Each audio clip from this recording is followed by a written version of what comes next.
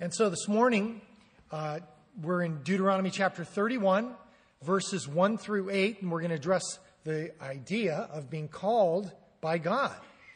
When you and I talk as believers about the idea of a person being called by God, generally we think of it in terms of some great and lofty, some significant opportunity that God has placed before an individual, and that he has charged them with a responsibility and even the ability to undertake and discharge this epic issue. That's an apt description of God's calling a person to a specific role as his servant. We don't usually think of God's calling as God has called you to take out the trash and then on Thursday to take the cans down to the street, But that's an important thing too. It is. It's a thing that has to be done. It's fascinating how everything in life is connected to everything else. You cannot do the big, powerful, and important things, or things that you and I look at as being big, powerful, and important, without taking care of the small, minuscule, and insignificant things. To be able to be faithful in that which is significant starts out with being faithful in things that are just kind of taking up your time. But it's a necessary issue. God has placed a calling upon every single living person. Matthew 22:14 says, "Many are called, but few are chosen."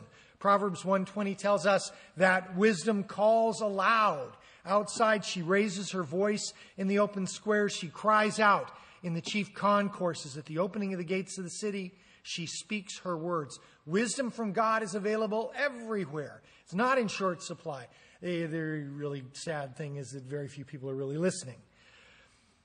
And calling for every different individual is custom tailored to who people are, to the time of their life, their family and personal associations, including their abilities, and as for believers, their spiritual gifts. Romans 11:29 says the gifts and calling of God are irrevocable. They don't go away, they don't change. This is God's calling. This is what he wants for you. God knows in advance whether people will respond to the calling that God has placed before them. He knows this before he ever calls. Not the least of which is God's invitation to faith in Christ. People are complicated. We know from what the Bible teaches us that most of the people in this world are going to reject God's calling to salvation. The majority of the people born in this world are going to reject the truth of Christ. And then there are people that reject God for a time, and then God's very patient, he's compassionate, and in the passage of time, he wears people down. And some will begin to see the value of God's purpose and understand how our problems and avoiding of God's calling are kind of attached. When I avoid what God wants for me, I cause myself problems. I begin to see how that works. The calling of God, in the end, people, what do they see it as doing God a favor. They're going to do God a favor and allow him to do that amazing, indescribable, perfect work for them and through them to get them to see the miracle, which is, Colossians 1:27 says, Christ in you, the hope of glory. God has spent forever, and I mean forever, considering the very best way to incorporate your life into his master plan. He has this huge plan that includes everything. And he has the perfect way to include you in it, to fulfill that particular issue. He knows, so many things about us that we really don't. Things about our lives that we miss. And he also knows what's coming in the days ahead. He has figured the perfect way to make use of our efforts and allow it to be the greatest blessing to us and even the people that we love, people around us, people who will be touched by our decisions to follow his leading. But like so many things with the Lord, it all kind of hinges on our willingness to allow him to put the machinery into motion and to answer his call. We have to do that, don't we?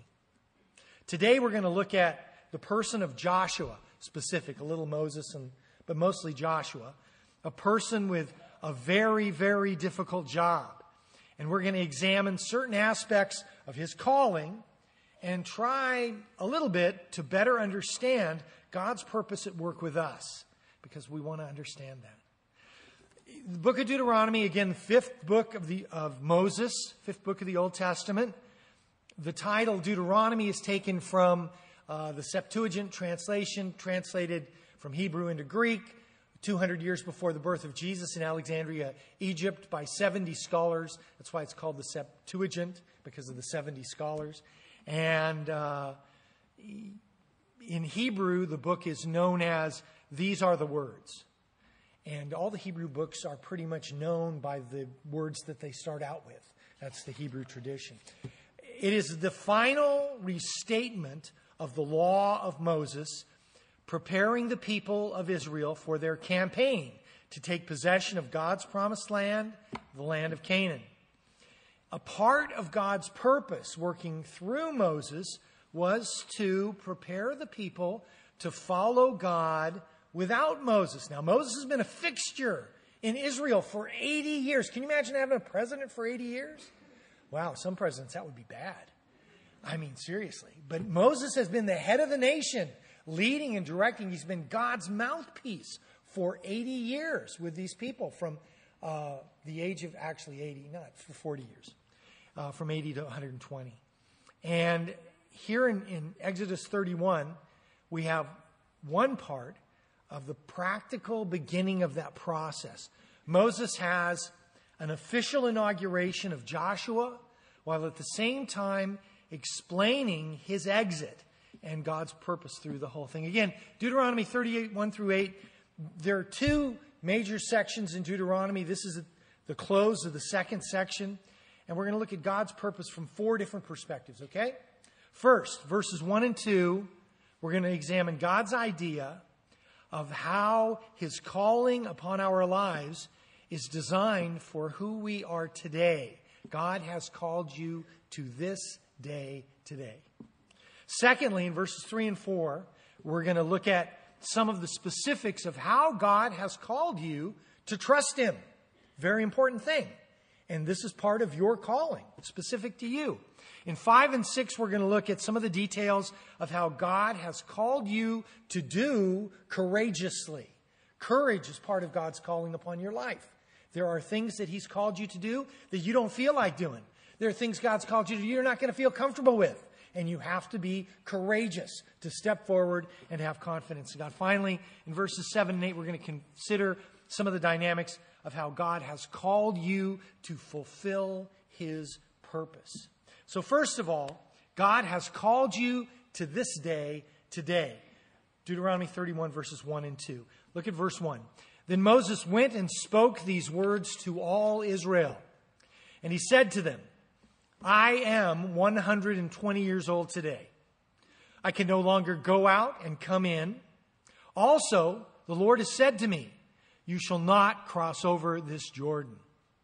So, verse 1, Moses went and spoke these words to all Israel. This is really significant.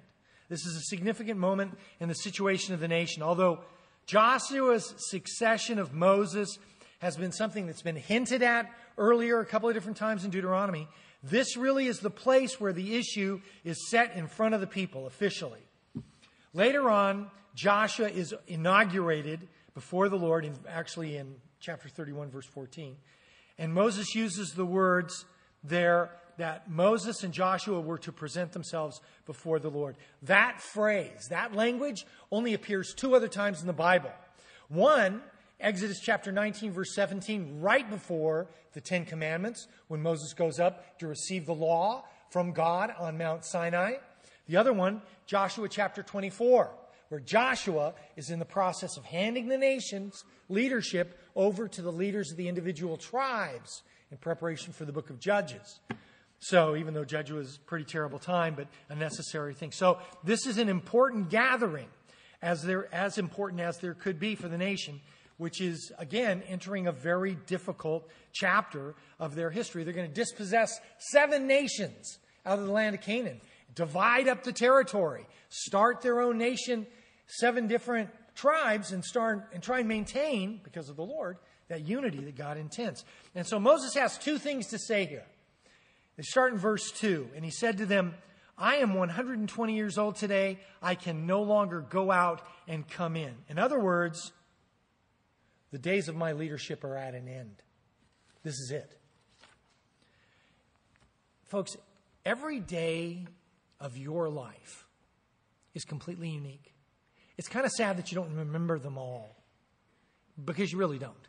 You have no idea what you were doing on November 14th, 1989. Maybe it's your birthday, and so you do remember. But other than that, you usually don't. If that's your birthday, you don't remember on the 15th what happened. And that's the way but every day is totally unique, and every day is very important. Now, there's some significant days that you remember collectively, like people who were born in the 50s remember where they were on November 20th, 1963. Everybody in this room probably remembers where they were on September 11th, 2001. And on and on and on. There's a laundry list of those things that you will be able to remember. But every single day has a significance, and they're all different. Most of you here, you're going to live 30, maybe 35,000 days in your life. That's probably, if you have a good long life, that's Moses. Moses is living 44,000 days. I don't expect that any of you will see 120. It's possible, but I'm not really sure about that. Moses, let me tell you, he had some tough days. He had some very difficult days where he, sat there with his head in his hands between his knees and wondered, am I going to make it out of this? Is this going to happen? What do I do? God, help me. And we all have difficult days. Every single day is different. The first 3 or 4 years of your life, you're just trying to figure out what's going on. And you're using all the knowledge you have at the time, but you really don't, who is this lady? What does she want? Why does she bother me all the time? Leave me alone. And this guy, he's worse. No, but seriously, you're just trying to figure it out. And it could be very likely that at the end of your life, you may have a couple of years like that too. What's going on here? What am I doing? Who are these people? But in between, folks, we've got an amazing opportunity. We have got a huge and amazing opportunity. It really is something very special, something I think it's very difficult for us to truly appreciate. God has set you in the middle of eternity for a purpose, for a very, very powerful purpose, and he wants us to take advantage of it. And it all is linked to this calling upon your life. Every day of your life is different, and there are things you can do one day that you can't do another. For instance, you can't do at 18 what you can do at 35. And there are a lot of other factors involved in that. Sometimes you can't do at 35 always what you can do some days when you're 35. And there are a lot of extenuating circumstances. God knows all about extenuating circumstances. I was in Columbia, South Carolina in 1974, 5. I wanted to go out and buy some bubble gum on a Sunday. Nothing's open in Columbia, South Carolina on Sunday in 1974. I didn't know that. I couldn't do it. It was impossible. I would have to left the state. Unbelievable. Listen to the words of Jesus in Matthew chapter 6, verse 34. Therefore, do not worry about tomorrow, for tomorrow will worry about its own things. Sufficient for the day is its own trouble. Now, there's a balance to this. I had somebody come up to me last service and say, my 14-year-old was listening. He has a test next week, and he said, you said he didn't have to study for it because that's next week. No, I didn't say that. If you have to study for a test next week, you probably should study for it before next week so that when next week gets here, you're prepared. That's simple responsibility. It also teaches us the important idea, never underestimate a teenager's ability to rationalize, especially regarding schoolwork. You can only do what you can do today. If you need to prepare today for tomorrow and next week and next month and next year, then you better do it. And there is an element in our lives where we are always preparing, isn't there? You're going to have to pay income tax in April. Sorry. Hate to bring that up, but it's true. And so you need to be about that particular perspective of preparing for that issue. And many, many, many other things as the Lord brings them to mind. And he's faithful to do that. But you need to take care of today what you can take care of today and especially not to obsess. What good does it do to obsess and work yourself into a lather because you're not able to do X, Y, and Z today? And the answer is no benefit at all. Should I be obsessed because I may not be able next week to do what I need to do? Okay. If next week comes and I can't do what I need to do, if that really happens, I have to ask myself a couple of questions. First of all, are you running the show or is God? Who's in charge here? Are you really in charge of everything in your life, or is God engaged and involved and functioning and leading and directing the aspects of your... Because let me tell you, if you're running everything in your life, you better start freaking out already. Because you're way behind the curve. You're in a lot of trouble.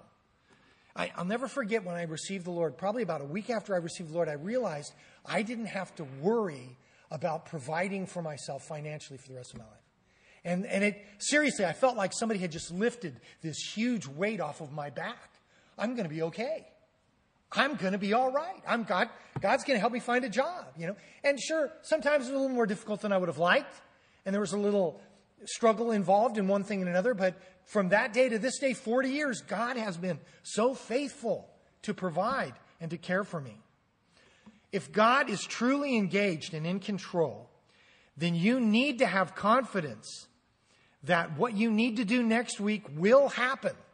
Or if it doesn't, that God will have another idea and a purpose in that. If something really needs to happen and it doesn't happen, God can have a purpose in that. It's part of His plan. That's confidence in Him. That's what He does. Day in and day out, week in and week out, through the lives of 1,000 generations. When Moses was 80, he could lead the nation in warfare. Don't ask me how, but he could do it. Amazing. And he did it against the Amorites on the Transjordan, on the east side of the Jordan River. He can no longer do that. And it's important for him to acknowledge where he's at in his life.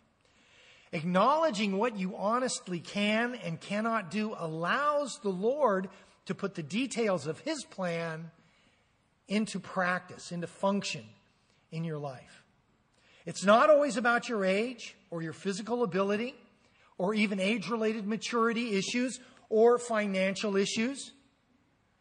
It could be the time of year, particular year of a decade, any number of countless things that are involved. And all of those countless things, folks, listen to me, they are all beyond your control.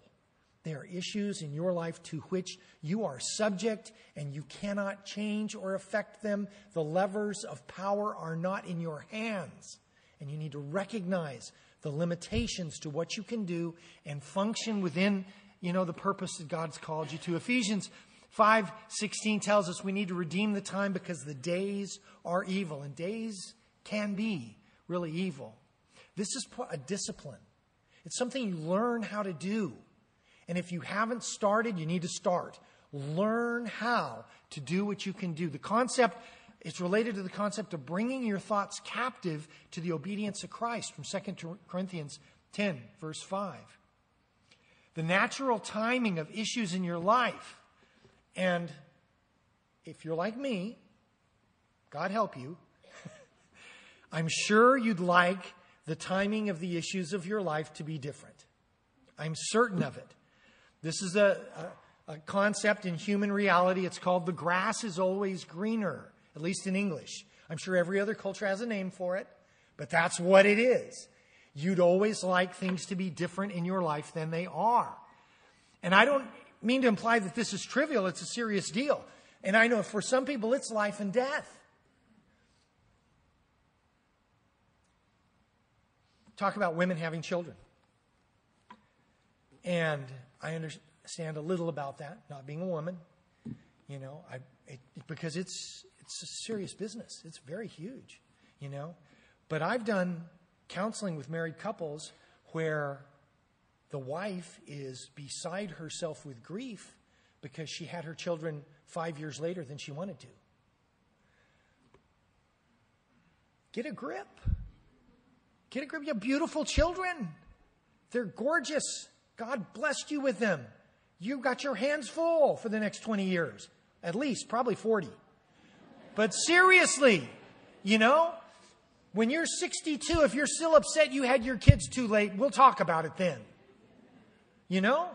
But I have to be able to have some perspective on the things that are important. I'm always going to have some element of displeasure with the way that things are going forward.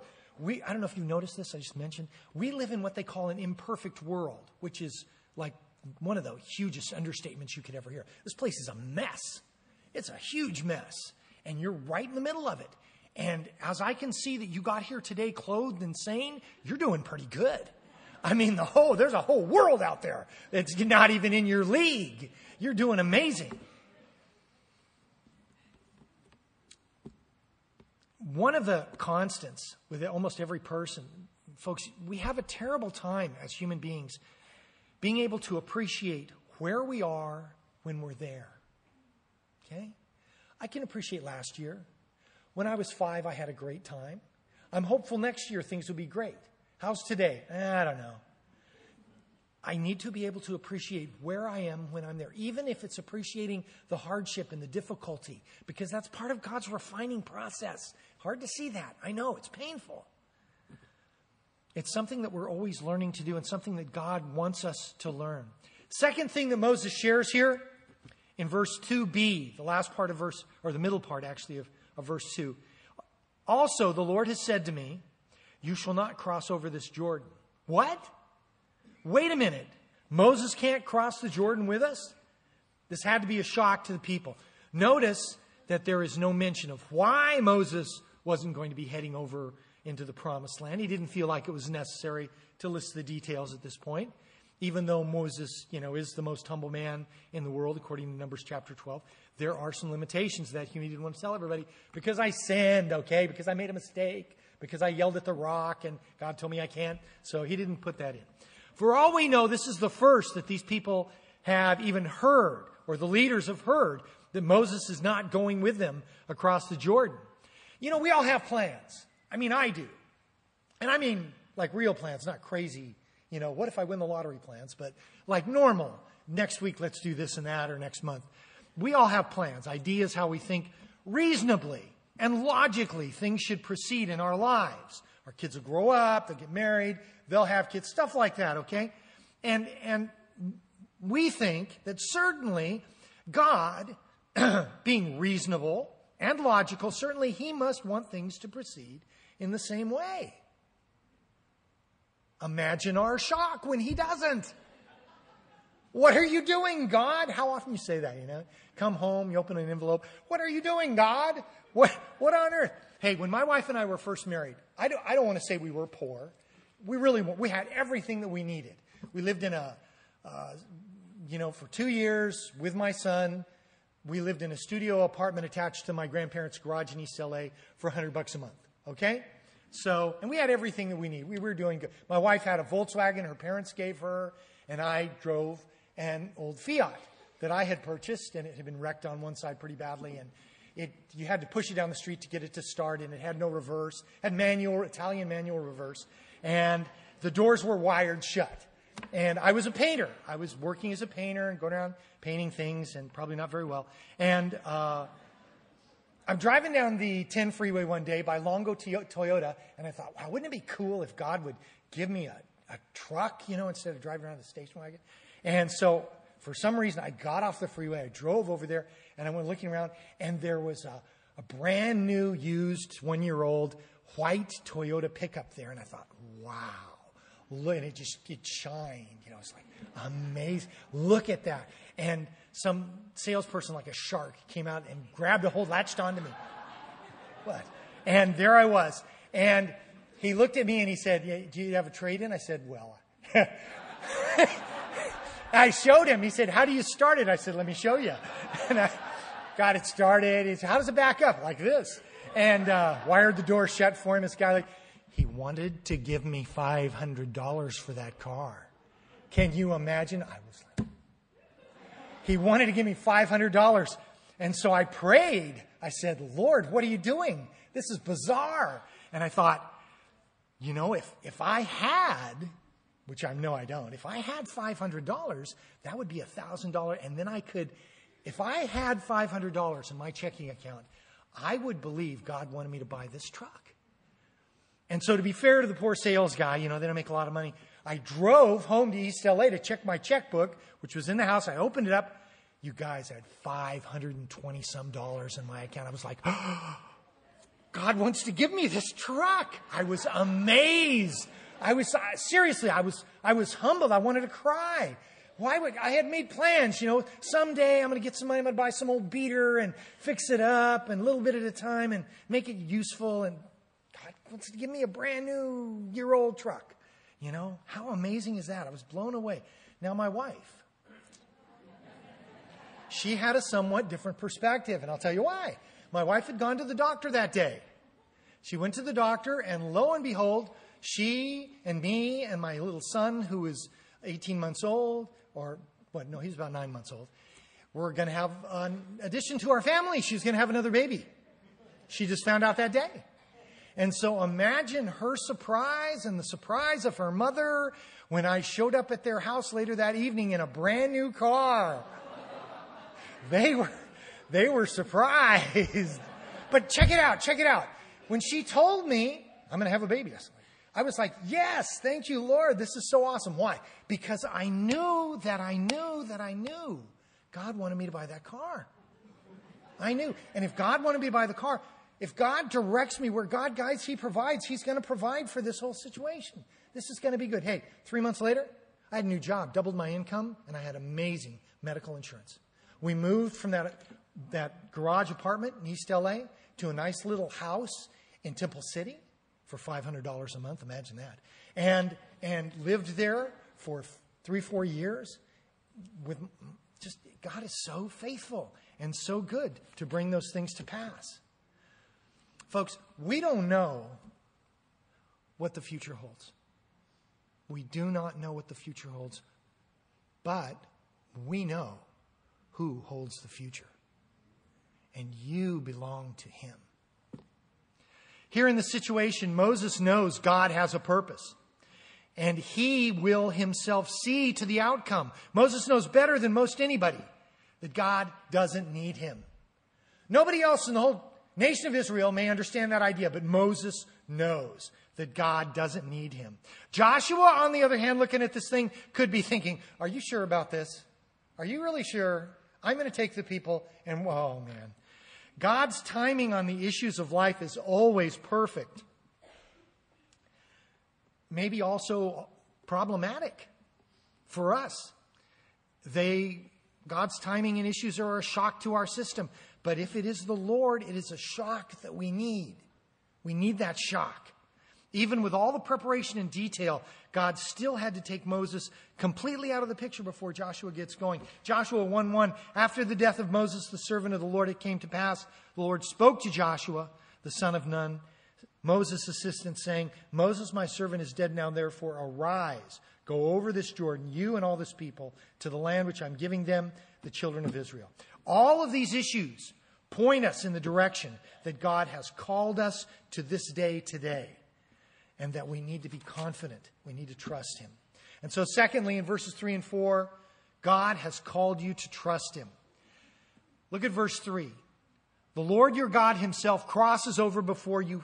He will destroy these nations from before you, and you shall dispossess them.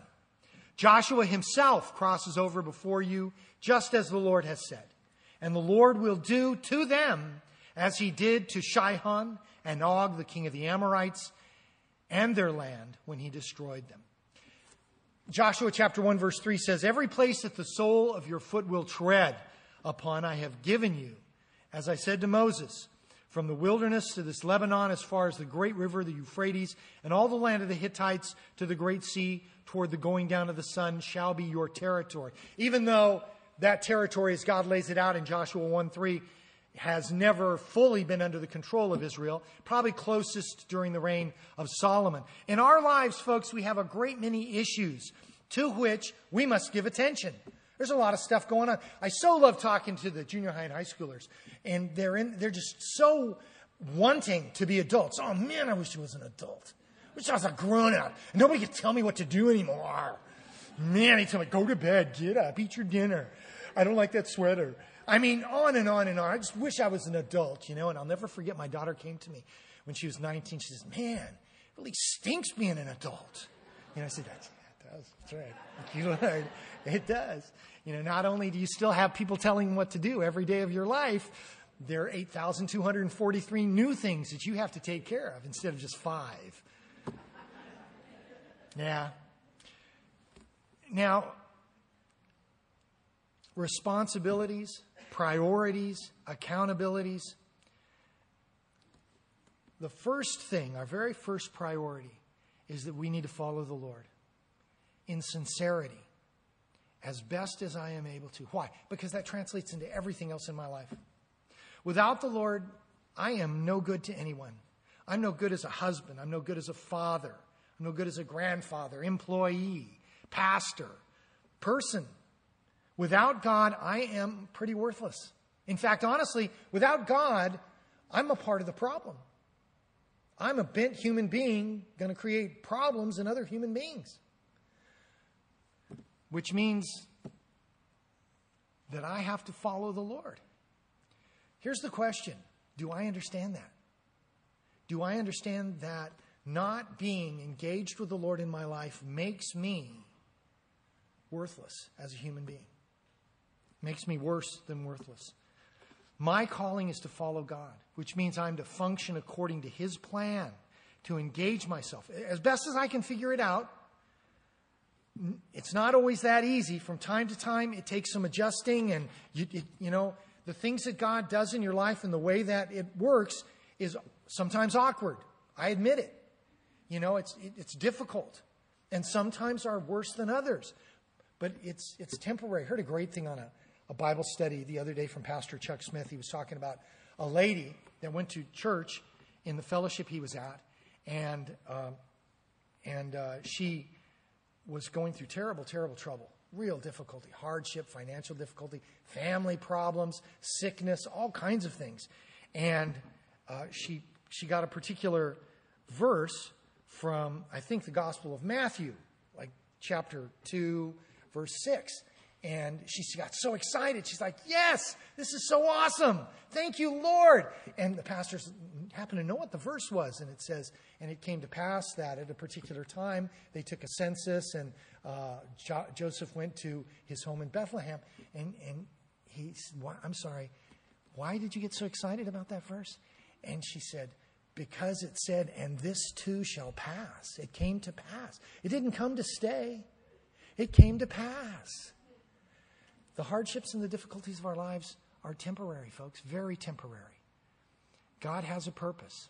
The life that we lead here is a limited series of interrupted disturbances. The thing is that we need to be less enamored of our own ideas and more open to God's purpose. And that's an important thing. But also, no matter what the situation is, I have to remember I'm never alone. I am following God. I am following Him. Notice here, God is the one that actually does the heavy lifting in verse 3. The Lord your God Himself crosses over before you. He will destroy these nations from before you. Which, unfortunately, it doesn't mean that I won't obsess and complain and whine until He gets it done. I probably will. Men do that also, even though they're a little bit more quiet about it. Just because the battle belongs to the Lord doesn't mean that we don't have some responsibility. We do. And it says there in verse 3, and you shall dispossess them. So God's going to do the heavy lifting. I have responsibilities. Proverbs 21:31 says, the horse is prepared for the day of battle, but deliverance is of the Lord. The horse has to do his part. Ephesians 2:10 says that we are His workmanship, created in Christ Jesus for good works, which God prepared beforehand, that we should walk in them. Notice, we don't have to walk in those good works that God's prepared, but we should. And let me ask you, who is going to benefit if I walk in the works that God's prepared? I am. The people around me, everybody in my life is going to benefit if I do what God's called me to do. And He's prepared these works. It's in our best interests. And again, you're not out there by yourself. Look at the end of verse 3. Joshua himself crosses over before you, just as the Lord himself has said. The song says, Jesus paid it all to him I owe. Sin had left a crimson stain. He washed it white as snow. Jesus provides a way. It's interesting how Jesus corresponds with Joshua because it is the same name, isn't it? Jesus is Greek. Joshua is Hebrew. And what does the name mean? Anybody? God is salvation, right? Absolutely right. And that's the idea here too. God is salvation. I'm not my own salvation. No other person is going to save me. God is salvation. But yeah, sure, but I need somebody here with me, somebody that I can see. God knows that. He understands. God has provided and called other gifted people to go along with you. But you have to be engaged in the body of Christ, folks. Well, yeah, I go to church. No. You have to be engaged. Going and sitting in a building for an hour a week is not being engaged with the body of Christ. And I realize there's probably a couple of crazy people here at church. Okay, maybe there's more than a couple. All right, maybe some of them stand up in front. I don't know. But the point is this. Being engaged, I cannot tell you, every time I come to this place, something good happens to me. It really does. I'm serious. I can't tell you, mostly because I don't remember, how many times I'm struggling with something at home or thinking about an issue or troubled or worried or concerned about X, Y, and Z. And I'll come to church and I'll just be walking around doing this or that, making small talk with people. And somebody will come up to me and go, I was just talking to the Lord today and he spoke to me about this. And I'm like, really? And he gave me this scripture. Really? And God just speaks to me and provides direction and encouragement and help to be hopeful concerning the issues of my life. Do these people know what's going on in my life? No idea. No, absolutely not. The Lord is doing it. You have no idea the power that the fellowship of the body provides by the power of God's Holy Spirit. And if you're out there watching over the internet, just because you don't feel like getting out of bed and coming to church, God help you. You are not engaged with the church. You need to be engaged and functional. God has called you. He's gifted you. You are cheating the body of Christ. I don't want to make you feel bad. Too bad. Maybe a little. You are cheating the body of Christ from the benefit that you really offer as a person. And that's important. Hebrews 10:24 says, let us consider one another in order to stir up love and good works, not forsaking the assembling of ourselves together, as is the manner of some, but exhorting one another, and so much more as you see the day approaching. So important. And yes, these people are trustworthy, and they do have references. Look at verse 4. The Lord will do to them as he did to Sihon and Og, the kings of the Amorites, and their land when he destroyed them. In the whole destruction of Egypt, in the campaign in Canaan, the war with the two Amorite kings kind of gets lost in the shuffle. This is a big deal. These two guys, Og and Sihon, the king of Bashan, these Amorite kings, the Canaanites continually point to those issues as the things that caused them to lose all hope because the children of Israel destroyed both of them in the Transjordan on the east side of the Jordan River. We need to be confident in God's ability, folks. He will provide who and what we need. He has quite an extensive track record. Even in your brief life, he's done some amazing things. What makes you think he's going to stop? God has also called us to do courageously, because not everything God has called us to do is going to be easy for us. There are things that are difficult. Look at verses 5 and 6. The Lord will give them over to you, that you may do to them according to every commandment which I have commanded you. Be strong and of good courage. Do not fear, nor be afraid of them. For the Lord your God, he is the one who goes with you. He will not leave you or forsake you. Joshua chapter 1, verse 5, no man will be able to stand before you all the days of your life. As I was with Moses, I will be with you. I will not leave you or forsake you. God has shown me I will not be going across the Jordan, says Moses. Be strong and of good courage, for to this people you shall divide an inheritance, the land which I swore to give to their fathers. Now God is commanding Joshua to destroy these nations. And this is the command. Now, the Scripture tells us in 1 Timothy 1:5 that the purpose of the commandment is love. How does that work? Folks, love, under certain circumstances, is the activity of protecting the object of God's affection. Okay? When there is no alternative, we are left to drastic measures. Keep in mind, the love of God motivated the flood of Noah and destroyed every living being on the face of the earth with the exception of 8 people. You have to remember a couple of things, and this is very important, because if you operate this idea according to human logic, you're going to wind up in a dead end. If you go onto a college campus and operate this argument according to their rules, you're toast. There's no way. First of all, God, according to the teaching of the Scripture, deals with every single human person that has ever lived in the history of this world, one person at a time, with perfect knowledge about their every moment, their every thought, their every action, and He deals with them in perfect justice, never missing a step.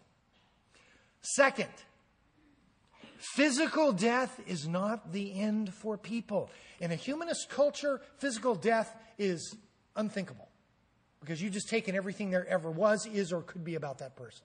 Not true. Absolutely untrue. Physical death is not the end for people. In some ways, it's just the beginning. When you see an innocent child taken from this world, you have no idea of the pain, hardship, and suffering that God has saved them from. And so when you see this across the world, innocent children die, 10 months old, they're gone, and people come up to you and say, how could God allow this? Hey, God just did one of the greatest things in the world. He just took that kid out of the place, the house of pain where you live, and He removed them to the safety of His care. What a wonderful thing He's done. Are any of them going to be able to understand that? No, because they cannot make heads or tails out of the truth of Scripture. Remind yourself from time to time about what you don't know. It's very important. As to the people of Canaan, Joshua chapter 6 verse 21 says, and they utterly destroyed all that was in the city, both men and women, young and old, ox and sheep, donkey, with the edge of the sword. Now this is a reference specifically to the destruction of Jericho.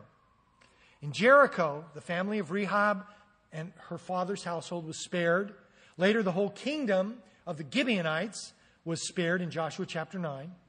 And we know that it took some time to conquer the land, and there was a lot of opportunity for some of the people to assimilate into Israel, like who? Like Uriah the Hittite, one of David's mighty men, who also, unfortunately, met with an untimely death. A guy named Arna, the Jebusite, lived in the area of Jerusalem, actually sold King David the threshing floor, his threshing floor, in Jerusalem, which is today the Temple Mount, Mount Zion. And if you go with Xavier in May to the trip, you'll be able to see it in person. So God is not inhibited to be able to work in this process to save or to judge as He chooses. But why is the destruction against these nations, these 7 nations, why is it so severe? Because in some places they don't kill the animals. In just about every city they kill men, women, and children. In some places they save the animals alive. Leviticus chapter 18, very important. In Leviticus chapter 18, there's a lengthy instruction to the children of Israel regarding sexual immorality, okay? And it starts off with incest of every possible consideration, and not always with regard to physical contact. It also extends to a prohibition of seeing people unclothed. Now, I had somebody ask me after last service, what about changing of diapers? Hey, if I'm a doctor and you're sick and I have to take your clothes off to help you, that's perfectly within God's realm of proper and conduct and act. What we're talking about here is deviant conduct. And we're not stupid. 5-year-olds understand deviant conduct. They're not confused when somebody's not doing what is right, and neither should we be. So from there it goes on, again back in Leviticus 18, to improper marriage. A person marrying a woman and her sister. The dealing with customary impurity. the idea of approaching your neighbor's wife, and specifically mentions the worship of Molech, whose rites were very sexual in nature, and whose rites also allowed for and included the disposal of children, what we would call today unwanted pregnancies. Only in that day, they sacrificed living children on altars to Molech. Today, it's a lot cleaner process. We don't have to see any of these things or hear about it. Then it moves on from there to homosexuality and then to bestiality, okay, which is the progression. This is how these things work. When you take all the rules out and there's no such thing as a rule, then people do whatever, and they do. In verse 24 of Leviticus 18, listen to what it says. Do not defile yourselves with any of these things, for by all of these things the nations are defiled, which I am casting out before you. Speaking of the 7 nations. For the land is defiled. Therefore I visit the punishment of its iniquity upon it, and the land vomits out its inhabitants. Do you ever look at pictures of cities from space, from like the space shuttle or some other capsule, pictures of it? Doesn't it look like there's this fungus growing on the edge of some kind of disease or something right there on the peninsula? And what is it? It's a city. It really is. It's some kind of disease. And it needs to be healed. And God's going to heal it in His timing. It's bizarre. These people in Canaan, they're not abominations. These people in Canaan are not abominations. They are created in the image of God. These people are beautiful. The things they have chosen to do are abominations. And unfortunately, they have become one with the things that they have chosen to do. And they identify themselves with these abominations. They are attached to their abominations. A few facts. Many children that are sexually victimized at an early age develop what is known as multiple personality disorder. I have a question for you. Multiple personality disorder. Is it purely psychological? Or could there be a supernatural component to this issue? There's also the contagious disease component of these kinds of activities, which people in Israel would not have understood. They didn't understand microbes and germ warfare, any of those things, viruses. But God understood all of that, didn't He? Because He created it. What about the animals? Why do we need to kill the animals? You guys, animals do not, as people do, have spirits, but they do have souls. Animals have souls. They have personalities. They have understanding. They learn activity. They learn brutality. They learn submission. And maybe they learn other kinds of activities as well. Not to mention the communicable disease component of the animal issue as well. But remember, God's promise cuts both ways. In Leviticus 28:26, He says to the Israelites, "You shall therefore keep my statutes and my judgments, and shall not commit any of these abominations, either you from your own nation or any stranger who dwells among." I don't care if they're non-believers. They shall not do these things.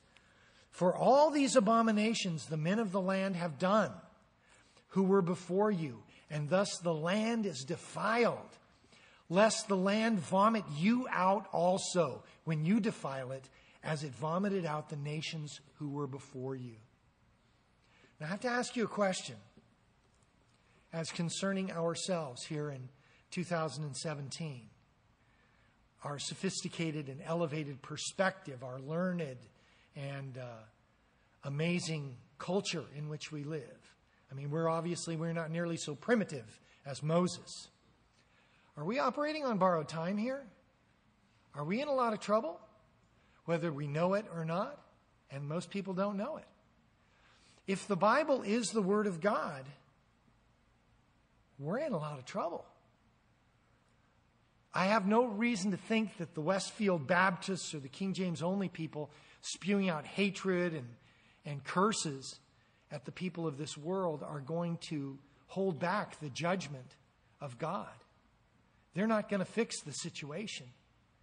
But we understand the Lord's direction to the people. He says, be strong. You've got to cleanse this land. Back in the days of Abraham, actually in Genesis chapter 12, God says to Abraham, your people are going to go to Egypt for 400 years and then come out because the iniquity of the Amorites is yet not complete.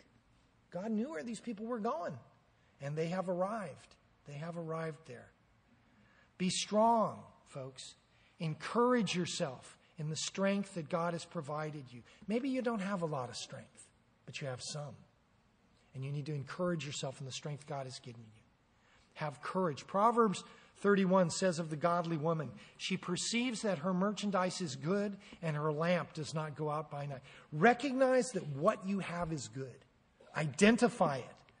It's not a matter of discussion. And then add some horsepower to it. Put your foot on the gas. Do not fear. Why does God tell us not to fear? Because we do.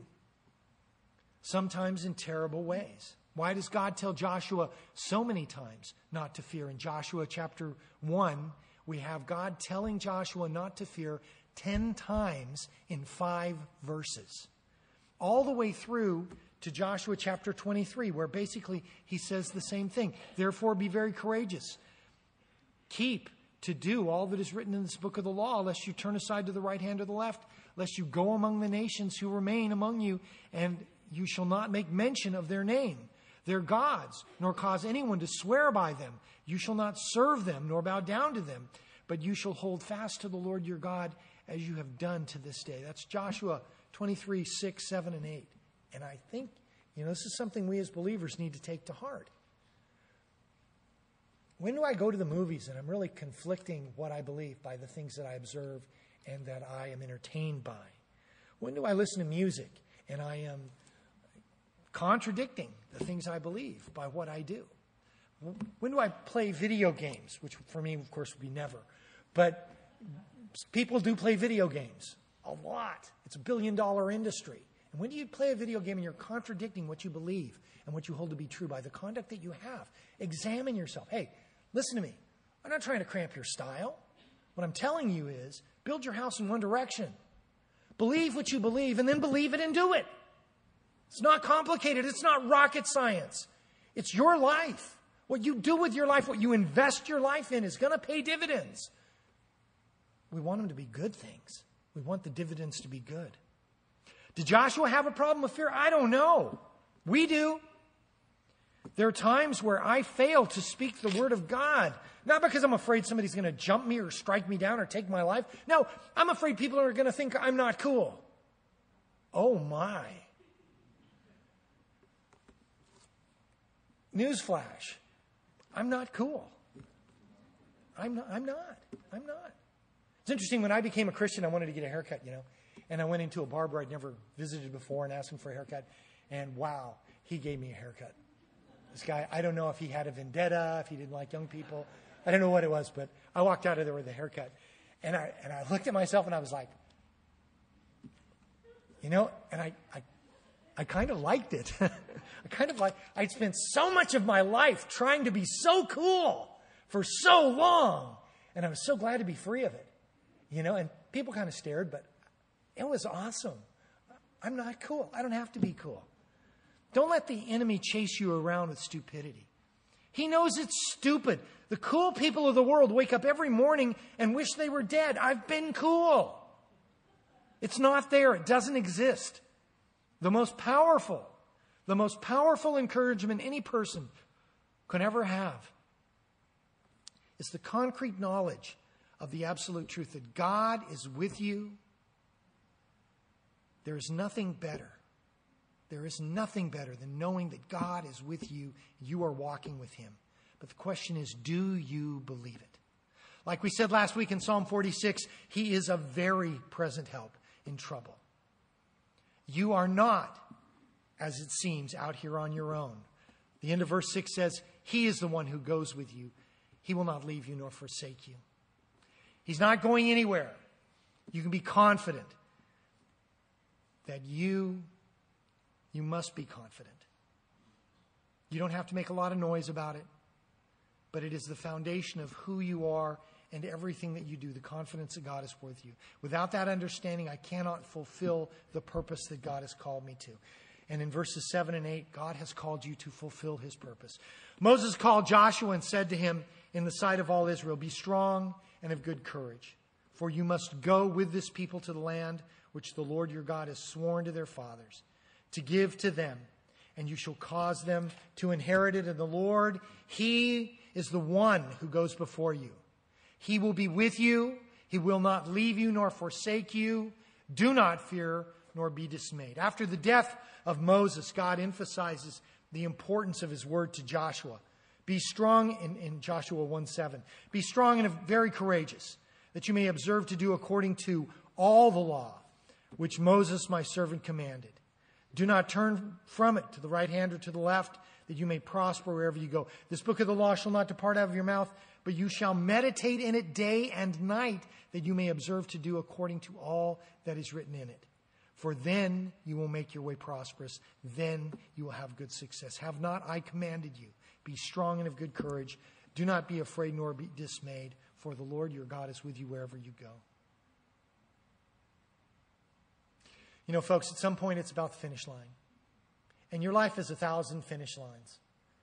But the one that we're really focused on is called glorification, being present with the Lord. When we're changed, we're out of this world, we're done. And I'm pretty sure in eternity we're going to have a lot more finish lines, a lot more things to do. We're going to be busy. But at the moment, it's about that particular finish line.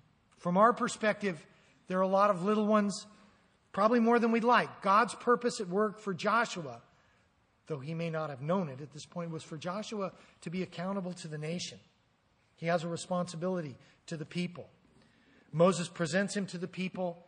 He has to be responsible to them. He's got difficult days ahead. God is very gentle with us. It may not seem that way at the time, but if you look at the big picture, as you look back, God prepares people for difficult things. You know, the Great Depression prepared the United States and the Western world for World War II. It's absolutely necessary. Was it hard? Oh my gosh, I can't even imagine. But very necessary. God has a serious task for Joshua. And he's been through some serious education. Exodus chapter 17 is he gets on the scene and all the way through the wars and up to this point of crossing the Jordan River. Philippians 1:6 says, being confident of this very thing, that he who has begun a good work in you will complete it until the day of Jesus Christ. Joshua, together with the high priest Eleazar, are going to bring the nation into the land that God has promised to them and distribute it to the tribes, prepare them for the time of the book of Judges, which is going to be also very difficult. God's authority rests upon him, but he's also responsible to the people. Now, that doesn't mean that he can be fired. You know, some odd guy from the tribe of Naphtali go up there and say, Joshua, you're fired. You're doing a lousy job. He's accountable to the people, but he's accountable to God. Accountability to people is good, but without accountability to God first, it's meaningless. You have to have accountability to the Lord. Very important. Joshua is going to be disciplined. He's got to be able to get out of his own way, meaning when he makes mistakes, he's got to get past them. As a problem, the defeat at the Battle of Ai, 36 people die. Why? Because the children of Israel partake of the accursed thing. A guy named Achan of the family of Carmi, of the tribe of Judah, steals some gold and silver and hides it. And Joshua has to see to it, take care of it. A little bit later, they bump into these people who are the Gibeonites. They say, you know, we're from a far distant country. 3 days later, they bump into their town. They say, well, you're not far in distance, but they made an agreement with them. They stick to it. We all make mistakes. The only person who doesn't make mistakes, the person that doesn't do anything. Joshua is called to stand before the nation. Does that make him more important than everybody else? And the answer is no. He may be a strategic person, but keep in mind, folks, everybody can be replaced. Everybody has an important part in the body, but everybody can be replaced.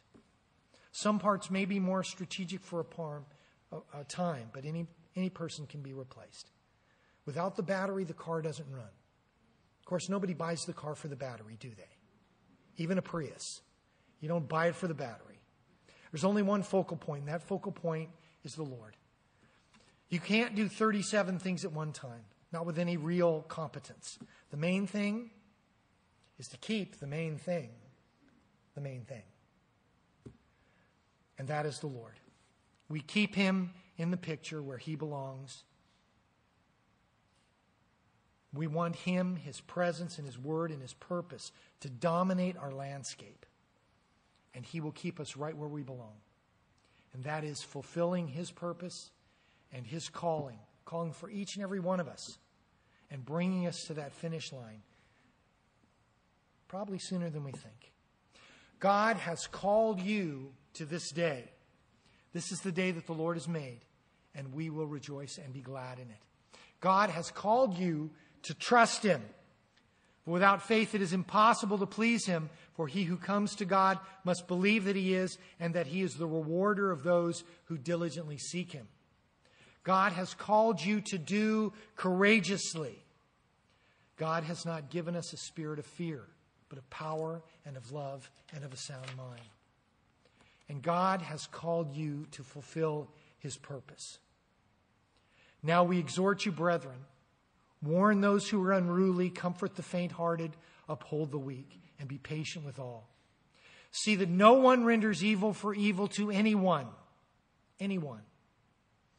but always pursue what is good, both for yourself and for all. Rejoice always. Pray without ceasing. In everything give thanks, for this is the will of God in Christ Jesus for you. Do not quench the spirit. Do not despise prophecies. Test all things. Hold fast to that what is good. Abstain from every form of evil. Now may the God of peace himself sanctify you completely, and may your whole spirit, soul, and body be preserved blameless at the coming of our Lord Jesus Christ. He who calls you is faithful, who also will do it. He will do it. Father, we thank you, Lord, for being here with us today. We thank you for your word. And Lord, the way that you are able to breathe life into us through the word of truth. We pray for your blessing. Lord, you know the things that we're dealing with, the struggles before us, and Father, our desire just to see your purpose revealed. And Lord, we don't know what that is sometimes. We need your help. We need your guidance and understanding and wisdom. Guide us as your servants, Lord. Fill us with your Holy Spirit. Father, make us a blessing to others, Lord. Make us an encouragement to those who are struggling. And Father, strengthen us to do your will day by day by day. We love you. As we're all praying together, if you don't know Christ as your Lord and Savior, you have any doubt about your eternity, God has brought you to this service today to receive Christ, to commit your life to him as personal Lord and Savior. And if you are inclined to do that, I want to ask you to repeat a prayer after me. I'm going to pray this prayer. If you want Christ as your Lord, you want him to direct your life, you want him to guide you, he wants to do that. Repeat this prayer after me. Father, I come to you in the name of Jesus. I want to ask you to forgive me for all of my sins. I believe that Jesus died on the cross for me. And I believe that he rose from the dead. Fill me with your Holy Spirit and change my life. I ask these things in Jesus' name. Amen.